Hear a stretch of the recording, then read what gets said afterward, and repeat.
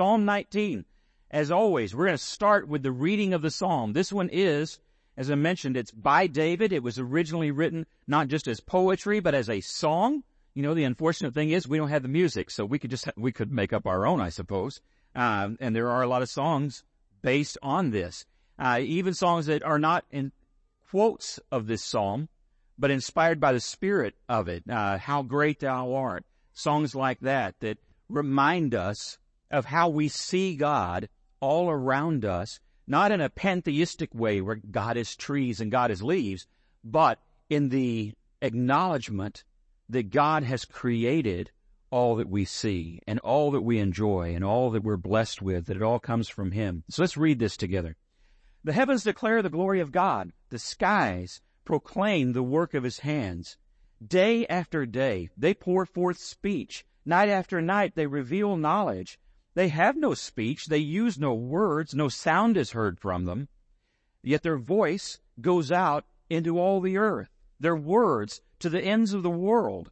In the heavens, God has pitched a tent for the sun. It is like a bridegroom coming out of the chamber, or out of his chamber, like a champion rejoicing to run his course. It rises at one end of the heavens and makes its circuit to the other. Nothing is deprived of its warmth. Amen? Lately, I think we've experienced that. The law of the Lord is perfect, refreshing the soul. The statutes of the Lord are trustworthy, making wise the simple. The precepts of the Lord are right, giving joy to the heart. The commands of the Lord are radiant, giving light to the eyes. The fear of the Lord is pure, enduring forever. The decrees of the Lord are firm, and all of them are righteous. They are more precious than gold, than much pure gold. They are sweeter than honey from the honeycomb. By them your servant is warned. In keeping them there is a great reward. But who can discern their own errors? Forgive my hidden faults. Keep your servant also from willful sins. May they not rule over me. Then I will be blameless, innocent of great transgression. May the words of my mouth and this meditation of my heart be pleasing in your sight, O Lord, my rock and my redeemer. All right. So, like a lot of David's psalms, they start from really a very emotional place. Okay? And I think that's one of the things that we, particularly as Church of Christ, a lot of the people in the room, Church of Christ people, need to remember. Spiritual things are emotional things. Now, that doesn't mean that it's only emotional or that it's ruled by emotion, but we went through, we went through a trend for a long time, where emotions were shunned, where that was seen as something that was to be avoided, where you didn't get too excited.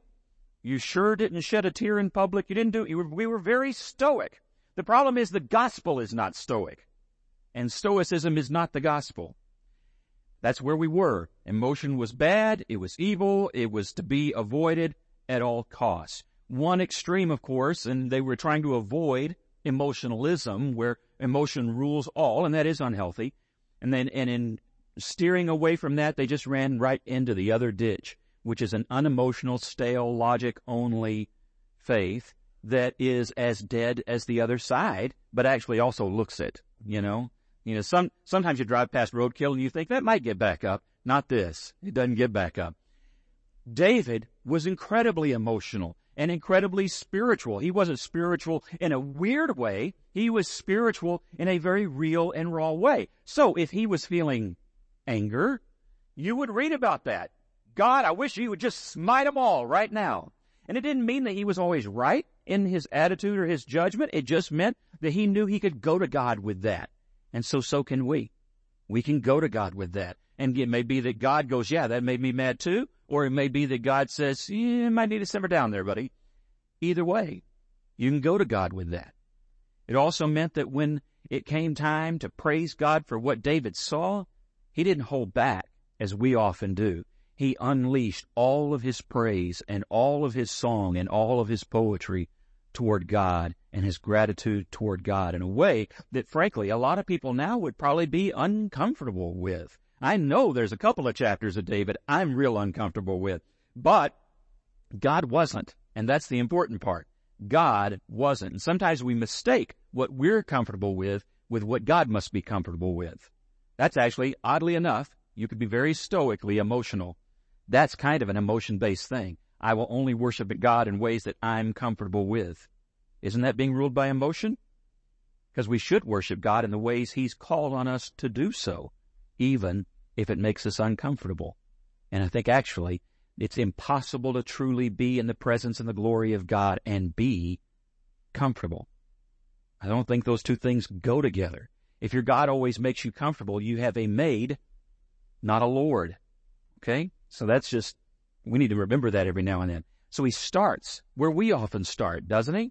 How often do you go outside, or maybe you're on vacation, maybe you go to Colorado and you're there at the mountains, or maybe, Norlene is out at the beach at Port Aransas, or wherever you are, you may just be in your backyard, and you look at what God has done, and you say what David has said.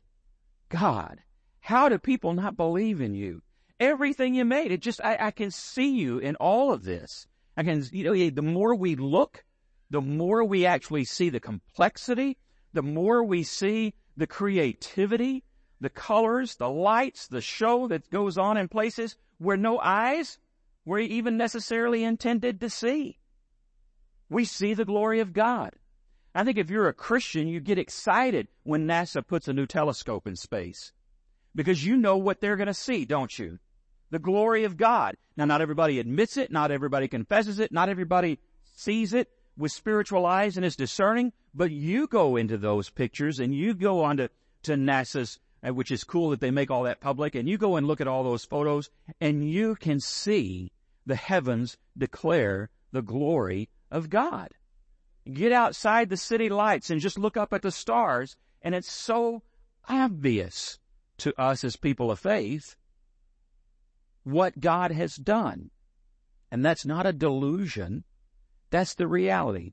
I said a second ago, we go further and further out into space, and we see greater and greater complexity. Not only does it sometimes answer questions we thought might never be answered, sometimes it creates questions we thought might never be asked. Because we see a vastness, not just of space, but of engineering, of physics, that demand a creator. So that's what we call the teleological argument. There's your big word for the day, okay? Benny used to sit right over here, and he would tell me the next day, that was 2 syllables too many, James. Okay. So I get it, teleological. I didn't make the word up, but I do like how many syllables it is. Anyway, that just means the argument looking at, in this case, creation, but at anything, if I look at this remote, I have to understand somebody made this remote. It required a designer, an engineer, a manufacturer. Nothing comes just from nothing. And I could put plastic in a box and shake it, and I don't get out designed things, do I?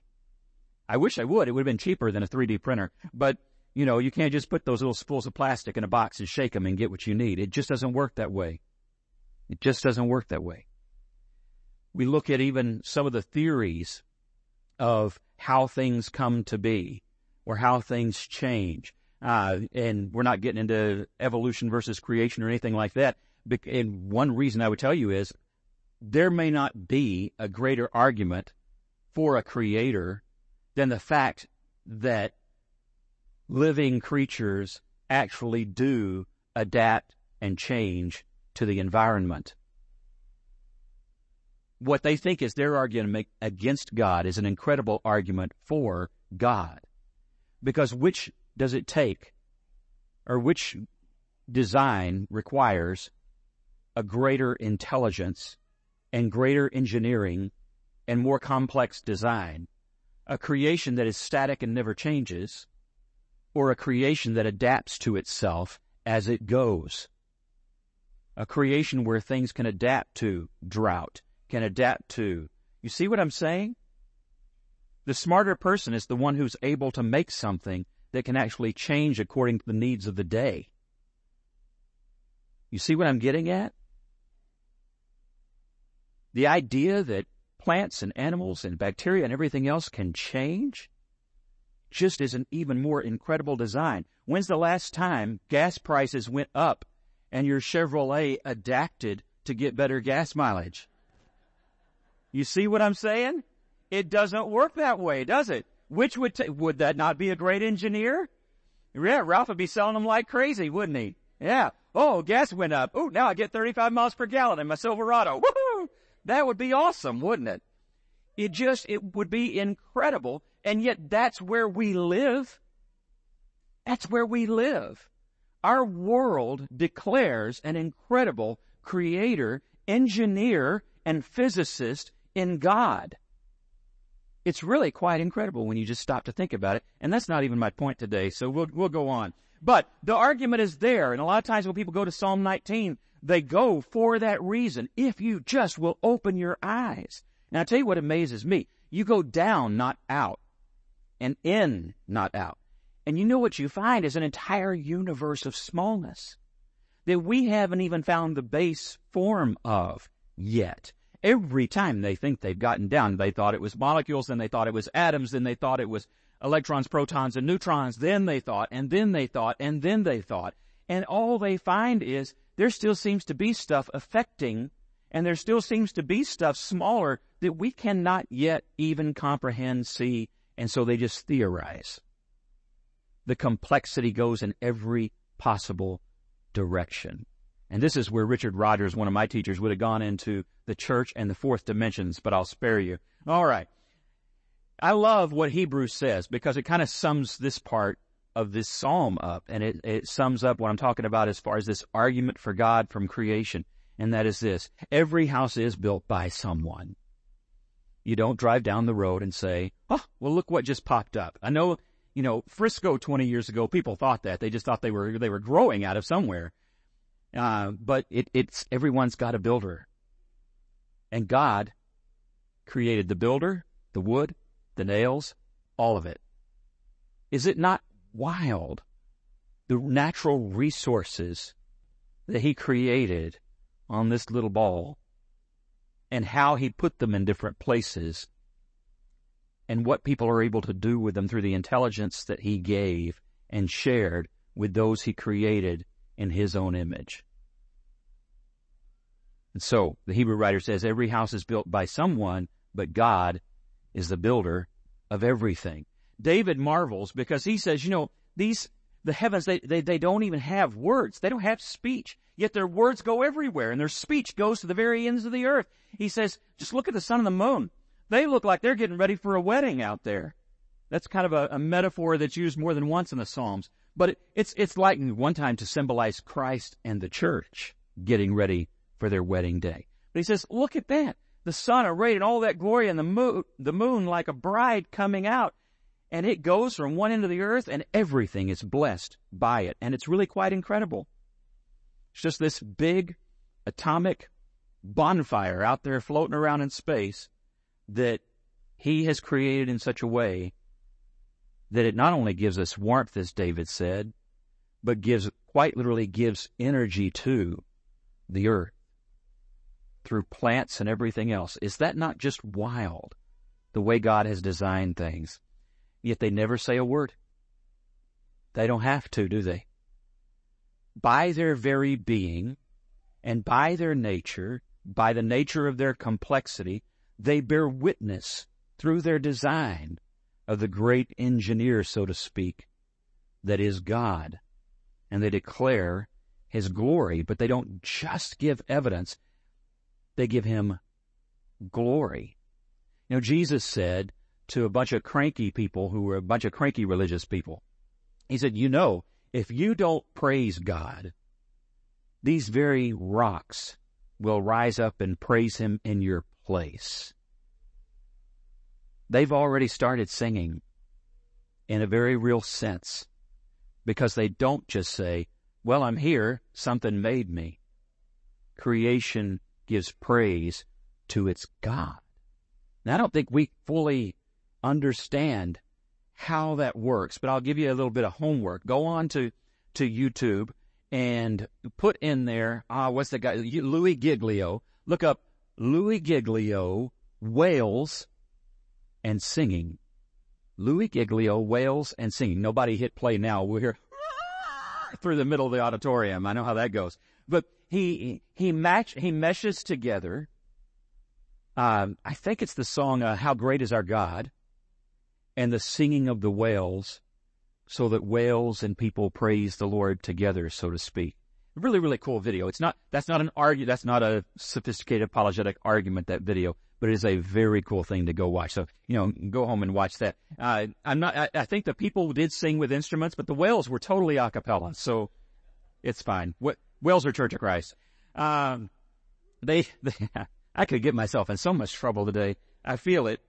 The timer just says that's the only trouble I have time for, though, so we're good. The next thing he goes into is about the law. And this is where it's like the first part is exciting. It's creation. We like that. I haven't done it in a while because it's hot, but I like to go kayaking and go out like that. Some of you like to go out fish on the water, all that kind of stuff. And I love that because you go out and you do quite literally commune with God in nature. So that part of the psalm is exciting. And then he goes, and the law. And we all go, what now? The law is just perfect. And it's so refreshing, which none of you have ever said during our daily Bible reading. When we've gotten to Leviticus, nobody ever says, I was so refreshed. I read Leviticus yesterday, and I just thought, wow. And then I got to Numbers.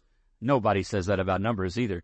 I'm weird. I actually find Leviticus fascinating in terms of the symbolism of Christ and some of the sacrifices and things. I find that fascinating. But I'm with you. When we get to counting how many donkeys and camels there are, man, if I can't sleep, I guess that's where I should go. Don't count sheep, count donkeys in the book of Numbers.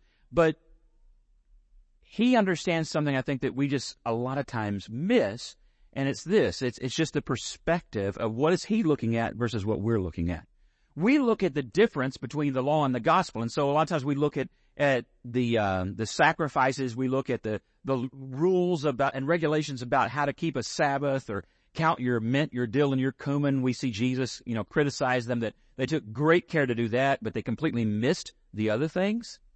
You know what David is talking about? The other things. He's not talking about counting out the mint, the dill, and the cumin. He's not talking about Sabbath day regulations or anything like that. He's looking at something else. We see this. We see rules and regulations and sacrifices and blood and boils and pus. I'm so glad, not to be a priest in the Old Testament times who had to inspect boils. Gross. Don't like any of that. What David saw was mercy. He saw the command to love your neighbor as yourself. That comes from the book of Leviticus as well. He saw graciousness towards your neighbor. I mentioned this before, that if you lived by the old law fully, and it wouldn't be all about the sacrifices and those things, the day-to-day rules of the law, let's say you were a farmer, you would be one of the most generous farmers on earth. Because in the law was built in care for the poor and the needy. It was built in care for those who were sick and in distress. And we sometimes don't see that kind of care being taken when we see Jesus confronting some of the Jews, not all, but some of the Jews in the Gospels. But it was there in the law. Had they followed it like they were supposed to, kind of like now if we follow what we're supposed to, if they had followed what they were supposed to, you would find the most compassionate people on earth. Because that's what the law was really all about. You go back through and you look at how he tells you to treat other people, and you see what David saw. Love, grace, mercy, a common decency that was missing then in the world and is missing now in the world. It trains you to look beyond the end of your own nose and beyond yourself and to really see the other person as being made in the image of God. And that meant that as a people, individually and as a community of believers, that we would take care of one another, spiritually, physically, in every way. There were laws protecting people that people were not protecting. People had never bothered. They didn't care about. They had discarded. And yet the law said, no, you care for these people and you take care of them and you look after their health and all of those things. So kind of fascinating that way. So David looks at the law and he doesn't see drudgery. David looks at the law and says, it's so refreshing to know that the God who created us for a life that is better, more hopeful, and more gracious than anything else in the world has ever offered. He does tell us, by the laws, you will be warned. The two words I'm going to use are guardrails and rewards. It warns us when we're getting into things we should not be getting into. And so the law did contain some thou shalt nots, as you well know. More than just in the 10 you think you know. There's also a whole bunch of others, dozens and dozens of other things there. He says, some of the chapters I don't like in Leviticus, because some chapters of Leviticus you read, you think, who in the world would even have a problem with that? Like, why would you be doing that? This should not be your struggle. And the law was there to say, no, it should not. The world should not look like this. It shouldn't look like people who are greedy, who are power hungry. It should not look like people who are dishonest and manipulative. It should not look like people who are just going after whatever they want, and if they have to kill somebody to get it, they're willing to do it. The world should never look like that. How do we know that? Because the law told us that. It said that you respect life from the unborn to the grave. That you care for life and you protect life. And if you take it, you will pay for it with your life. Why did it say that? We go, well, that's terrible. It had capital punishment. Yes, it did. Why? God is that serious about protecting life. He cares about every life, including the ones who are outside of those guardrails. He calls them to repentance, calls them to reconciliation, and calls them to spiritual healing and forgiveness and grace. All of that within the law. And again, I've said this before, I'll say it again. If you see no grace in the Old Testament, you're reading it wrong. Try again. Try again. Because David saw it because it was there. In the law he found forgiveness. Had to go and do sacrifices, but what were those really about? We reword that. Who were those really about? Jesus. The blood of the cross flows in two directions, from the cross back and forward. He reconciled and atoned for their sin. They just didn't know him yet. But it was there. Blood flows both directions. All those who came to him by faith are saved. Ask Abraham. By them, your servant is warned. Don't do that. In keeping them, there is great reward. I will bless you. I will gift you. I will renew you. I will refresh you. And David knew that. We look at Psalm 51, where he found grace before the Lord. In his repentance, he found forgiveness and he found grace. That's refreshing, isn't it? Because we all know the mistakes we've made, the dumb things we've said or thought or whatever. And there is grace for that in Jesus Christ. David already knew, even though, again, he didn't know all you get to know. You're blessed to live in the time that you do, that you get to see more fully the working of God and the grace of God. So, being a people more blessed than even the person who wrote the psalm, what should we do? Shouldn't we be people who sing that? Shouldn't we be people who, like David and like the creation around us, declare the praise and the glory of God? Verse 14. Go down to verse 14. Let's read that again. Get it into our heads. May these words, I'm going to quote the 1984 version, I think. May the words of my mouth and the meditation of my heart be pleasing in your sight, O Lord, my rock and my redeemer. Why do you think he ends the psalm coming back to words and thoughts? But not creations this time. He started with, the heavens declare the glory of God. They don't even have words, and yet they shout the praise of God. And then he ends and says, may my words and my thoughts be pleasing to you. Because David wants us to do this. He wants us to join in the praise that creation shouts. And he knows that begins with our hearts. What do you think about?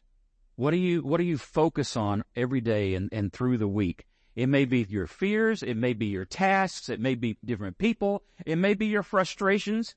And what happens in all of that? Sometimes it drives you to prayer. That's a good thing. Sometimes it drives you to griping and complaining. That's a bad thing. That will never please the Lord. How do I know that?